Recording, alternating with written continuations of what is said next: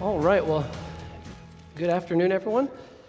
We plan to get back into this book. Does anyone remember this book from over a year ago? Last time we were really in it, I think. We started the Bible Doctrine book by Grudem, which is a condensed version of his big systematic theology, and we started walking through it pretty much a chapter at a time right before COVID struck, and then once that happened, we had to abandon this for a year, and now we are about to move back in. But before we jump back into this, we had wondered if there were any questions based on some of the teachings the last few Sundays in Sunday school on gender and all that's wrapped up in that. And I'm sure there are questions, but we have a few here. And the first question we got, we will actually not address today. It was about LGBT-related issues. And so that will be on Thursday nights when we start that at the end of May. That will be the first few weeks we'll be dealing with some of the critical social justice stuff and the sexual revolution. So we will postpone that question for the Thursday nights coming up in June and the end of May. And so I think we can just go ahead and jump in with, well, maybe we should pray. Let's do. Can you pray for us, Jerry? Yes, sir.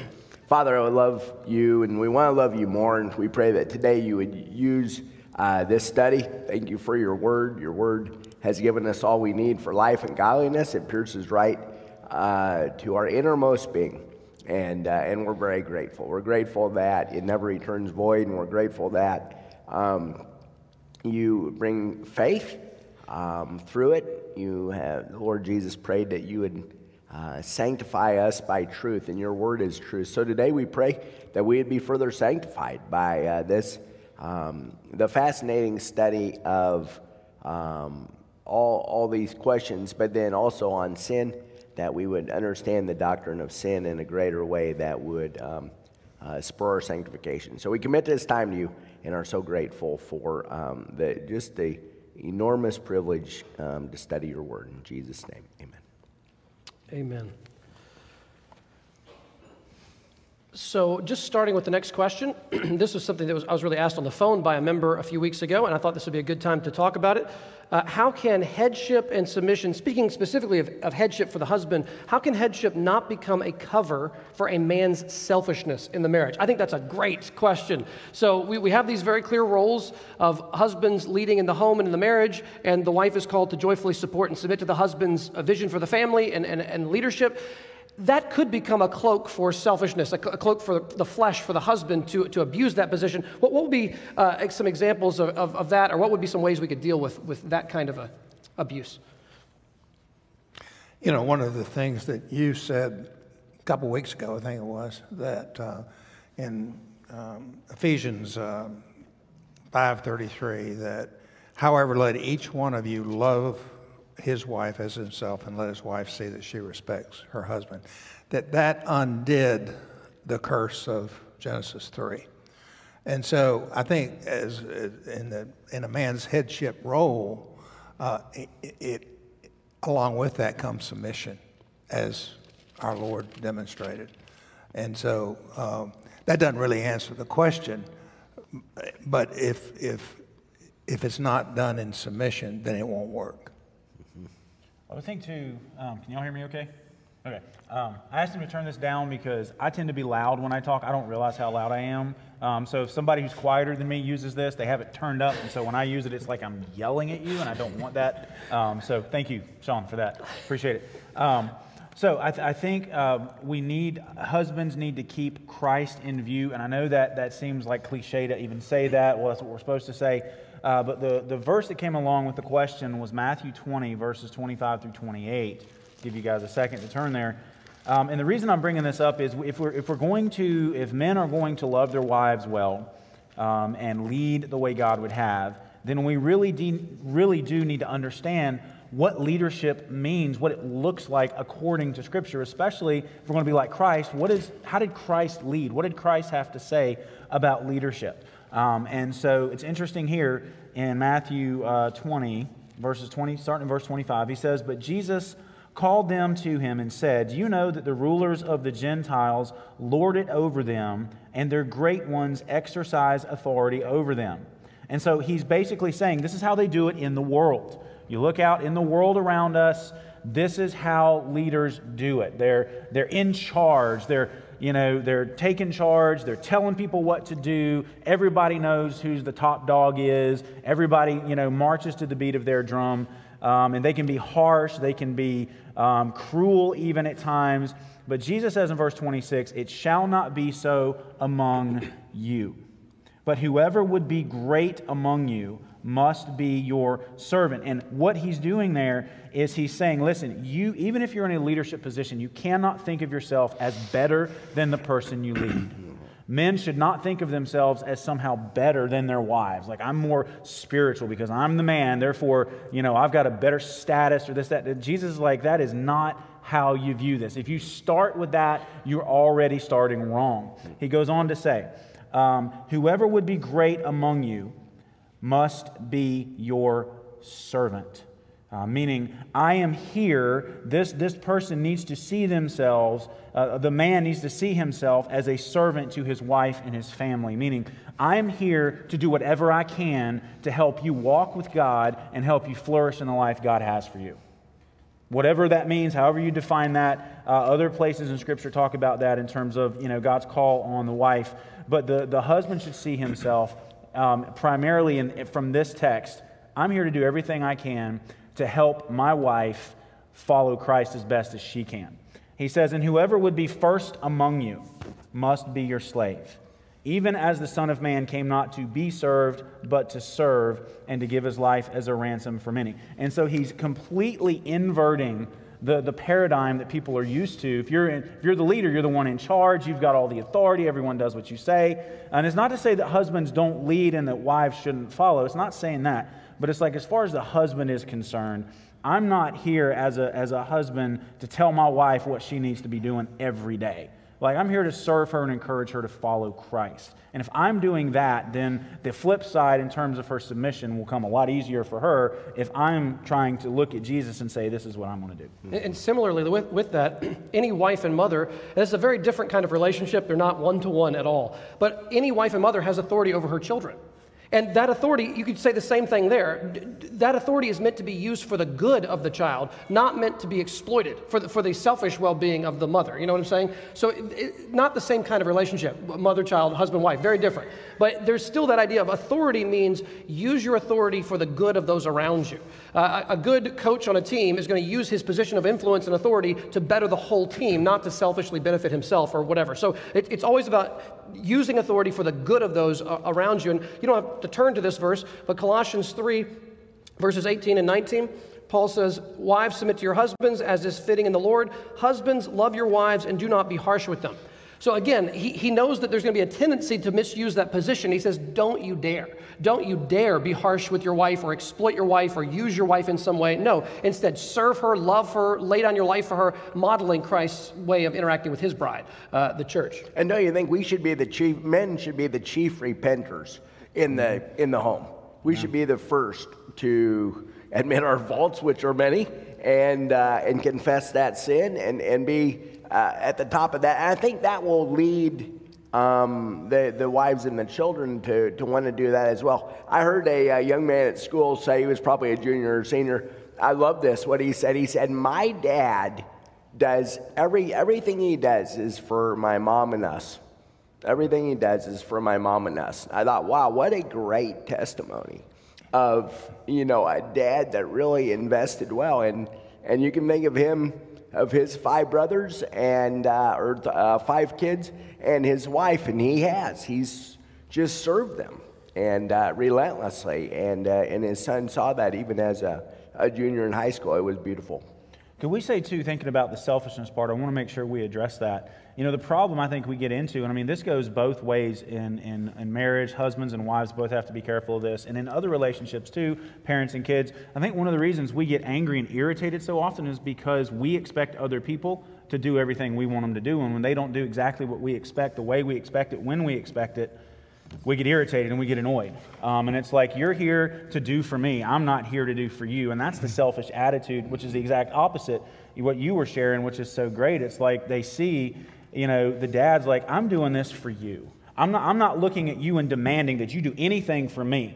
And I think that's the thing we have to be careful when it comes to these roles that Scripture prescribes for us. Like, it's not the husband's calling to take Ephesians 5 when it talks to the wife and say, okay, wife, I'm going to beat you over the head with this because this is what you need to do. It's like, no, you trust God will use that in her life to help her be what she needs to be. But we look at the text and we say, okay, no, this is what I need to do. We don't look at the other person and say, this is what you need to do. We say, this is what I need to do. And when we focus like that, it takes the focus, honestly. We're focusing on ourselves in order to not focus on ourselves. Because if we say, this is how I need to live, this is how I need to treat my spouse, how I need to treat my kids, guess what? I'm going to be more focused on being the type of person God calls me to be and not constantly worrying about are they being exactly what I think they should be. Mm-hmm. And that's the wrong way to look at it. So, well, just the next question goes right along with this. How can we help our spouses grow spiritually and better fulfill their role in the marriage? How can we help our spouses grow spiritually and better fulfill their role in the marriage? I mean, just with what Greg's saying, I think the first thing we can do is try to be a better husband or wife ourselves. So, I think the first way to help is to be a more consistent, like you said, repenter, lover of the other one, forgiver, reconciler, to be more consistent in my own walk with the Lord.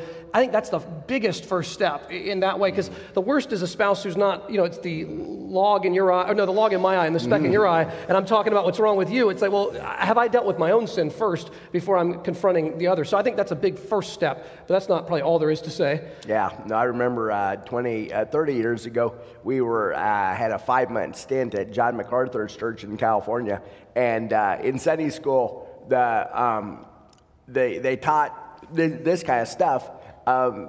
Girls, it was college Sunday school at this point, and they were girls that should submit to their husbands, and it was, it was alarming. It was so good, but it was very, countercultural even back in 1990.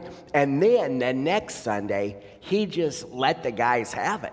No, it wasn't MacArthur. It was the guy that was teaching the Sunday school, and just said, hey, the girls can't do, the women can't do what they're supposed to do unless you're doing it right. Unless you're leading well, unless you're growing, unless you're being sanctified. So, Mark, I think exactly what you said is right. 80% of helping our wives or our husbands has to be by doing our role better. I just think that's the majority of it, and not focusing so much on their sin, but more on my own. A word that jumped out at me this morning was harshness. You read it from that Colossians passage. But I think about Proverbs 15:1, a soft answer turns away wrath, but a harsh word stirs up anger. And I thought about all these questions as husbands relate to wives, or wives to husbands, or fathers to children. Harshness has no place. Yeah. I raised girls, and I learned the hard way. Girls will just cry, and I had to learn to be a softer disciplinarian, but that was a long time ago. We won't ask how long, Fred. Last century. No, but Papa, you're saying that the fruit of the Spirit, right? Those are the things that we need to absolutely to model to our wives and our kids. And sorry. No, go ahead. Well, just the next question, going right along with this one we just heard. When and how should husbands or wives confront sins in their spouses? And just maybe I know we're giving a lot of warnings before that, because I think our flesh is going to like to do a lot of that and not want to do as much work on my own heart. And so I just want to say, for every time you see a sin in your spouse, which you will, just like if you have roommates or you have brothers or sisters or whatever, you're always going to see the sins in the people you live around very clearly, and it's hard to see our own. I would say, the vast majority of the times we need to hesitate before trying to confront their sin and work on our own. And I think that's going to be the biggest part. And then over time, there will be times where you need to bring up an issue with your spouse or a roommate or someone, and in the most gracious, humble way, if there's been a persistent habit that is sinful, that is very clear and prominent. It's not just a one-time, we got to be careful. If someone has a bad day and they complain, we don't have to take them, and confront them every time we see a sin. That's just going to create a hostile environment that's not going to feel gracious or loving. But it's a persistent, habitual sin that you see prominently, that you're friend or spouse, roommate doesn't seem to see. There will come a time, at a point, if we truly love them, that we will find in a private setting, in a gracious way, confessing our sin as we do it and talking about the gospel as we do it and encouraging them with how we see. Like, I would say, pour, whether the pill goes down with the applesauce, you did the bitter pill and you put the applesauce around it or whatever it may be, the yogurt that you do to swallow it. Well, I mean, you want to surround it like Paul does in 1 Corinthians. How does does Paul have things to confront the Corinthians about? Oh, yes. Drunk on communion wine. We won't even list the other things. I mean, when you're drunk on communion wine, that just tells you we're not in a good place as a church when that's happening. So Paul is he's gonna lay it out. I mean, they need to be confronted. Paul would be failing to love them if he didn't confront them, which he does throughout the letter. But how does he start? I thank God for the grace of God at work in your life. The first paragraph of 1 Corinthians, the first big paragraph, he praises the grace of God in their midst and says, I know God is faithful, that he will carry this work to completion. Now, why are one of you boasting in Paul, one of you in Peter, one of you in this or that, Apollos? Don't be divided, be united in Christ. But Paul starts, so we need to have words of encouragement. In my limited experience, what tends to happen with any relationship is we wait until we hit a moment of anger, and then the correction comes out of our mouth. That is never the right way to do it. And I've done it, but that is never the right. So you've been thinking about it for 6 months, but then there's this moment of, you just get mad, and then you say the sharp word right there, and it's meant to hurt. It's not meant to help. People say, it's a difference between a slayer holding a knife and a surgeon holding a scalpel. Those words that cut are good and loving if they're held by the right hands. But if they're coming in a moment of anger or wrath, that's not the time to bring those sharp words down. So I would say if there's anger, this is not the time. Wait until there's a calm moment, a good moment, pour on encouragement that's genuine, preach the gospel of forgiveness, but then say, there's one concern I have, and I'm not saying this because I'm better than you, I've got my sins, we talked about them, but here's an issue that I want you to consider. Is the Lord being honored in this spot here in your life? And that might be a way to approach it. I think a key, too, is someone has said, it's good to talk to man about God. We know that that's good, but it's better yet to talk to God about man. Wow. And so I have failed so many times to just pray, to pray for Amy, to pray for Ben and Megs. And I think that the Lord will take care of those things when we pray. He loves them more than we do. He wants their sanctification. He will iron those things out, oftentimes without us intervening or meddling. He'll take care of it, I think, when we pray more. And I've seen that in my experience. I heard Don Carson said about his father, Tom Carson, who was an unknown pastor. He wrote that book about him, Memoirs of an Ordinary Pastor, which is just a great book. And Tom Carson, Don just said of his dad, I think it was near the end of the book, it may sound corny, but I just thought this line was great. He said, my father was not good at putting people down except on his prayer list. I thought that is a great statement, because he said he was greatly wronged. His father, Tom, was greatly wronged in French-speaking Canada by a well-known, very popular celebrity pastor in Canada. He was hurt pretty intensely by this man with some ego issues. And Don Carson said he didn't find out about it from his parents. He found out about it a decade later in Bible college when they told the history of Quebec and what was happening. And his own dad came up in the history class. And Don said, I was the most surprised person in the room. I found out my dad had been wronged. And so he went home over the break and said, Dad, we've been learning about French, history here. And he said, well, what have you been learning? And he said, well, your name came up. And Tom Carson said, well, what did they say? And he said, well, this guy so-and-so did this and this, and you'd responded this way. Is that true? He said, pretty much. And so Don found out only through another professor in class. His parents didn't even mention how they'd been wrong. And so, that's the godly way to do it. Not to be gossips who just kind of relay all that's wrong and kind of mumble as we all can have a tendency at times to do. I'll also say, don't let things fester. We talked about 6 months later, that's probably not a good idea to let it go that long in any relationship. The longer you sit on it, the more likely you are to nurture any bitterness, any anger, any ill thoughts, they creep in. And the longer you sit on it, the more you start to justify, yeah, I'm right. Look how terrible this person is. And then one day when it comes out, it's ugly. And that goes both ways. And so don't nurture it. If you start to see a pattern, say something. Say something to your spouse, say something to your friend, to your roommate, whatever. don't let things fester and build, because when they come, it's like, it's a gross kind of thing where you've got a sore that builds and builds, and when it breaks, it's disgusting. But that's what happens. We let things build, and then when time comes and we can't hold it in anymore, it turns into something that it never should have been. If you see a pattern, like Mark said, once or twice, people have bad days. If you start to see a pattern, say, hey, I'm not trying to argue. I'm not trying to tear you down, but I've noticed how you've responded a few times in this way. It doesn't seem healthy. It doesn't seem, biblical or godly, what's going on. Just say it early. Say it early, and you can head off a lot of just a lot of grief and a lot of unnecessary arguments and words that you'll say things that if you've nurtured bitterness that you would not say had you started earlier. Mm-hmm. So start early as much as possible. You mentioned not letting things fester. I don't know if any of you have read a little book called The 1 Minute Manager. It's an old book, read it last century, but actually it's ideal. It's not very long, but it basically says if you're a manager, and someone is doing something good, you don't go back to the office and write it down. You just say, hey, Mark, great job today.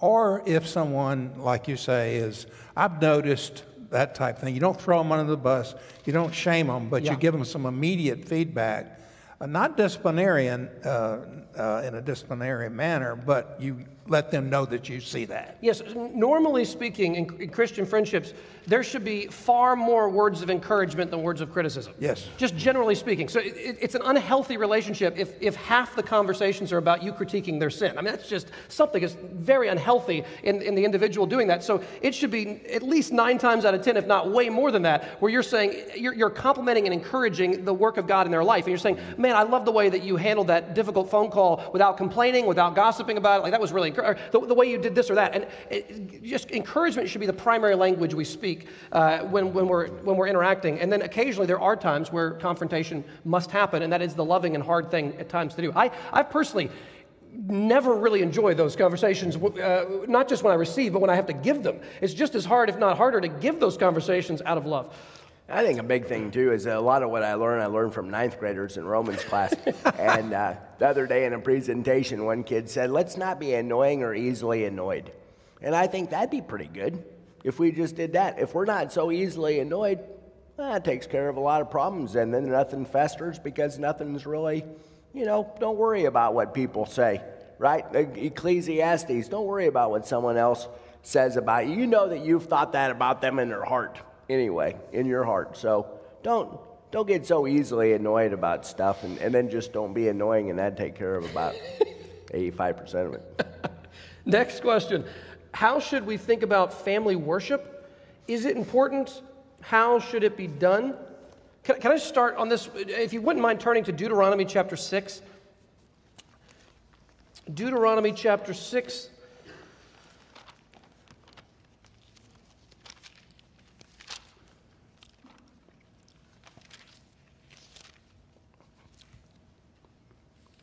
I'm just going to read an extended little bit here, and then we can talk a little bit more about this. Deuteronomy chapter 6, verse 1.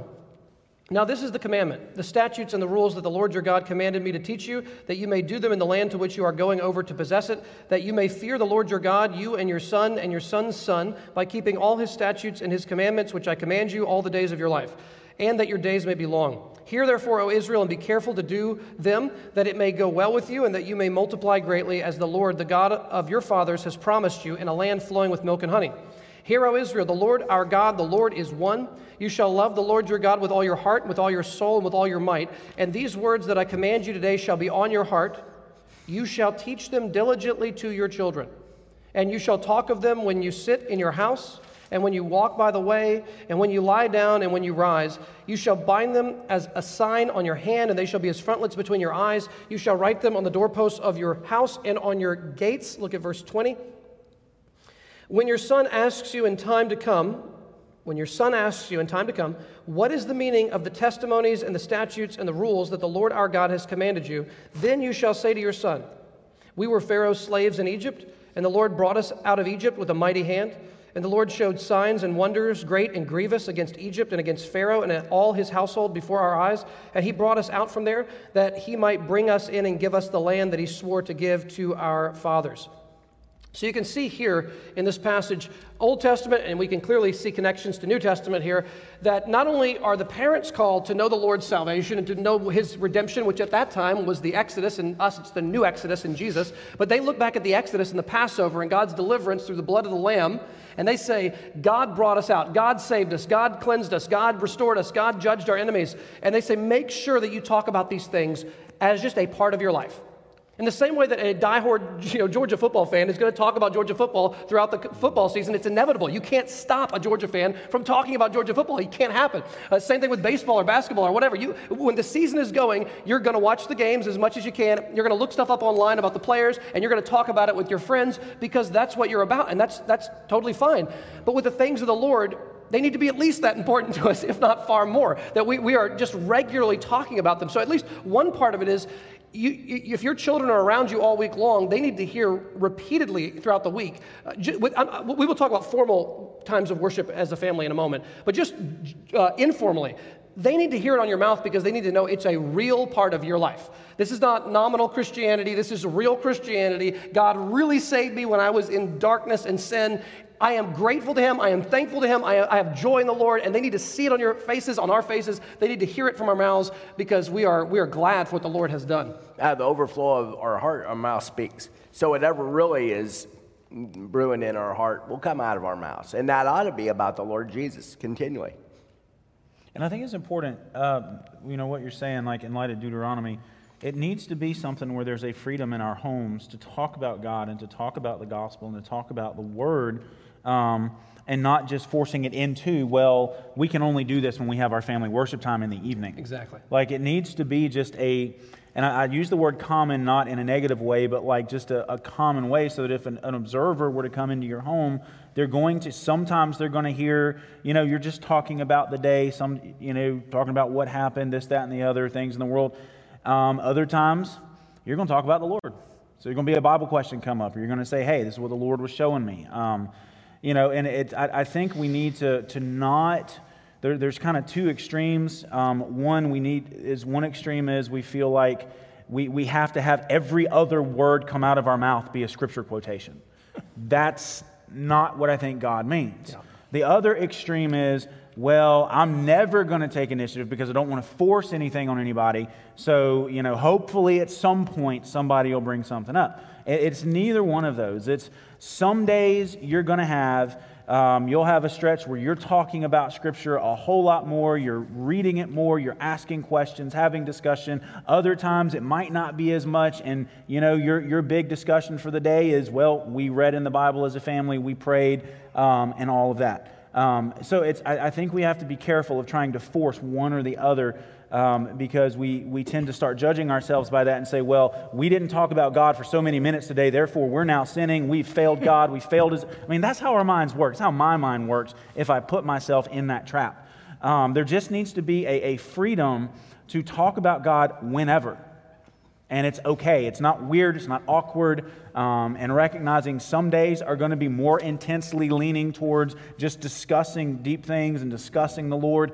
Other days maybe not as much, but that's okay. Does that make sense what I'm saying? Because otherwise we get in a trap of legalism and we start judging ourselves by our very best days, because there's going to be some days where it's just like, man, the kids are asking all the right questions and I explained it just like I wanted to. Why didn't that happen today? And we start saying, well, if I can't repeat that day today, then something's wrong. And that's not the case. That's not real life. I think some of you may argue, but I felt like I had the best dad. He providentially was the best dad to raise the 3 hooligans that the Lord gave him, for sure. He was amazing. And we would have devotions with what we called them before we went to bed. Always shut off the TV, never, or whatever was going on, we'd stop. And I never liked them, to be honest. I thought I got to go into perseverance mode at this point. And we would read the daily bread, we'd read the Bible, and then we'd all bow down and turn around, and So I didn't ever, and then everybody would pray. Dad would pray, Mom would pray, Randy would pray, I'd pray, Mike would pray. And I couldn't hear what anybody was praying because it was muffled. They were bowed down. I bet you they were probably praying for me, but I don't know for sure. But I do not remember, I cannot remember one thing about devotion, sadly. I don't remember what happened Tuesday either, but I can't remember back that far. But I do remember that Dad loved the Word. Mm-hmm. And that's probably the biggest thing and so Dad loved the Word. I love my dad, so I love the Word. And so I think just the consistency of that, and it really happened until we were probably old enough to do devotions on our own. And it was a thing I wouldn't trade for anything. And you know that the Word didn't return void, even though I can't remember the individual ones. It was taking great root in my heart. So it was a great thing. And Dad just was very purposeful about it. Yeah, there is something to be said about a wisdom there of having the commitment of a daily devotional time as a family. It doesn't have to be long. It doesn't have to be some big ordeal. You know, I think sometimes daily devotions with our family, it becomes such an overwhelming thing if you have this elaborate plan that you end up never doing it. You know, you do it 3 days in a row and then you stop forever. I mean, what we do is if you saw it, it would not be attention grabbing. We have 3 kids under 5. We have a children's Bible. We'll read one little excerpt. It takes a few minutes. We'll pray together as a family. It's not a long ordeal. It doesn't look dramatic. Kelly's not quoting Greek words. Okay, that's not what's happening, which is a very basic thing. And then we pray and the kids go to bed. But there's something for the consistency of it. It's kind of like meals. You only remember so many of the meals that you've eaten in your life. There's some like moments at a great restaurant where you'll never forget this meal or this experience with your friends. But how many meals do you actually remember distinctively? 0.01% of your meals, 0.001%, but the meals that you don't remember keep you alive. And there's something to be said for the daily faithfulness of just feeding your children little bits of truth. We're reading about Abraham, and then we're reading about Isaac and Jacob, and the 12 tribes, and Joseph in Egypt, and we're reading about the Exodus for the 10th time. You know, it's just the plagues again. And so, you know, it feels very small, and it is in many ways, but it's the cumulative effect over time, the consistency over time that you pray bears fruit as it goes on. But just like Jerry, you said, though, you remember your dad loved the Word. So you'll always remember that. Maybe you didn't always get so much out of it, but you remember that he set that example every day to be faithful. So that's important. Okay, a couple of questions about being a dad here. What have you learned through being a dad, or you could say parent generally? What are some words of advice on parenting in general? And right with that, how should discipline work with young children? Oh my goodness. Well, I'll start off. Please. And I'll wade into this as carefully as I can. Thinking of being a dad, of being a parent, I like to talk. If I know I can talk about an issue, I want to belabor it to the every last possible nuance and detail. And so I realized, my wife reminded me, graciously, kindly, but often, Greg, they're little kids, they're not, in a seminary classroom with you. So, you don't have to go crazy with it. The illustration, I think this comes from J.C. Ryle. Imagine, we don't have a prop for this because never quite know what you're going to think about. But imagine you have a little cup about like this big. That little cup can only hold so much water. As we grow, the cup gets bigger, and it gets bigger, and it gets bigger. As a dad, I've found it's good to remember that the cup of what I drink in terms of, what I can take in, what I can understand, what I can process is going to be a lot bigger than my kids. And so I should not expect their cup to hold as much as my cup does. Okay? And we need to know our kids well enough to know how much is too much, what's not enough. But it's only something you'll learn over time. It's not like you're going to have one instance where, okay, now I get it. As you talk with your kids, you get to know your kids. You start to realize this is where they're at, and this is about how much they can handle. And so as a dad, as a mom, as a parent, whatever, whenever you have an influence on somebody younger than you, make sure you know where they are and you don't overwhelm. Because think about what happens if you've got a cup that can hold just about that much and you just keep pouring, what happens? You're just wasting. Dilute. A lot of it is going over the sides. It's not staying in there. God expands our ability over time, little bit by little bit, what we can handle, what we can understand, what we can process, what we can, all of that. And so when it comes to kids, I think that's something I've had to learn. It's been very helpful for me to be succinct because I'm not naturally that way. And so that's been really good for me, as a dad. And I think the second thing I would say, going with, it's not Ephesians, I think it's Colossians. It says, don't provoke your children to anger. Our kids will feed off of our attitudes. They will feed off of our emotions. If we are intense, if we are, hot, we fly off the handle, we've got a temper, that's going to provoke, and not just provoke, but train our kids to respond in bad ways to people. And so self-control as a dad has been one of the biggest things for me. And I don't always do it well. By God's grace, I've gotten better and better and better over the years, and I'm going to keep trying to get better, but not getting overly angry over little things. Man, what a difference it makes. If I can keep a cool head, it changes everything in that discussion. If I am too hot, if I am too upset, it upsets the kids, it makes the situation bad, they don't respond, they close off, they don't listen, everybody gets upset, and when they don't listen the way I think they should in that moment, that just makes it worse for me, and it's just, so self-control is absolutely huge, especially for dads. We can set the tempo in the house and in the home for how we respond to situations. That's good, Greg. Actually, Ephesians does cover that. Oh, it is Ephesians. 6:4, fathers, do not provoke your children to anger, but bring them up in the discipline and instruction of the Lord. So twice there, we're told as dads, fathers, don't provoke your children to anger. It's the way you discipline, the way you teach them, whatever. We can, in the that harshness again, that tone of voice can really provoke. And must be cautious. Remember in the 1 Thessalonians 2, we looked at maybe a month ago now, Paul speaks of the motherly and fatherly aspects. Do you remember this? And he says, as a mother, I was like a nursing mother among you, gentle, I was compassionate, I was kind, I shared my life with you as well as the gospel. He called that motherly, like a nursing mother. Then later he says, as a father among you, I was exhorting you and encouraging you. And it has much more of a military, exhortation feel. One has more of a compassionate feel. And I think that there are strengths and weaknesses to both of those things. But husbands are going to generally struggle more with the temper, it sounds like. That's Yes. why Paul points that out. It is easier for me to be less compassionate and more get your act together. That's more my temptation as a husband and as a father. So I think that's why Paul gives that specifically to husbands. Don't be harsh with them. Don't provoke them to anger. Be merciful and compassionate in that relationship. So oversimplifying it, but I think we want our kids to know that we love the Lord Jesus, we love our spouse, and we love them. And everything in the way we discipline, in the way we go about all of life, if they can come out knowing those three things, then I think they're going to thrive. Yes. Jerry, how has being a dad, a parent, how has that shaped you, like in terms of your own sanctification over years? Yeah, it's just. Should I get Ben to tell some stories? Yeah, that's exactly right. Ben has some good stories.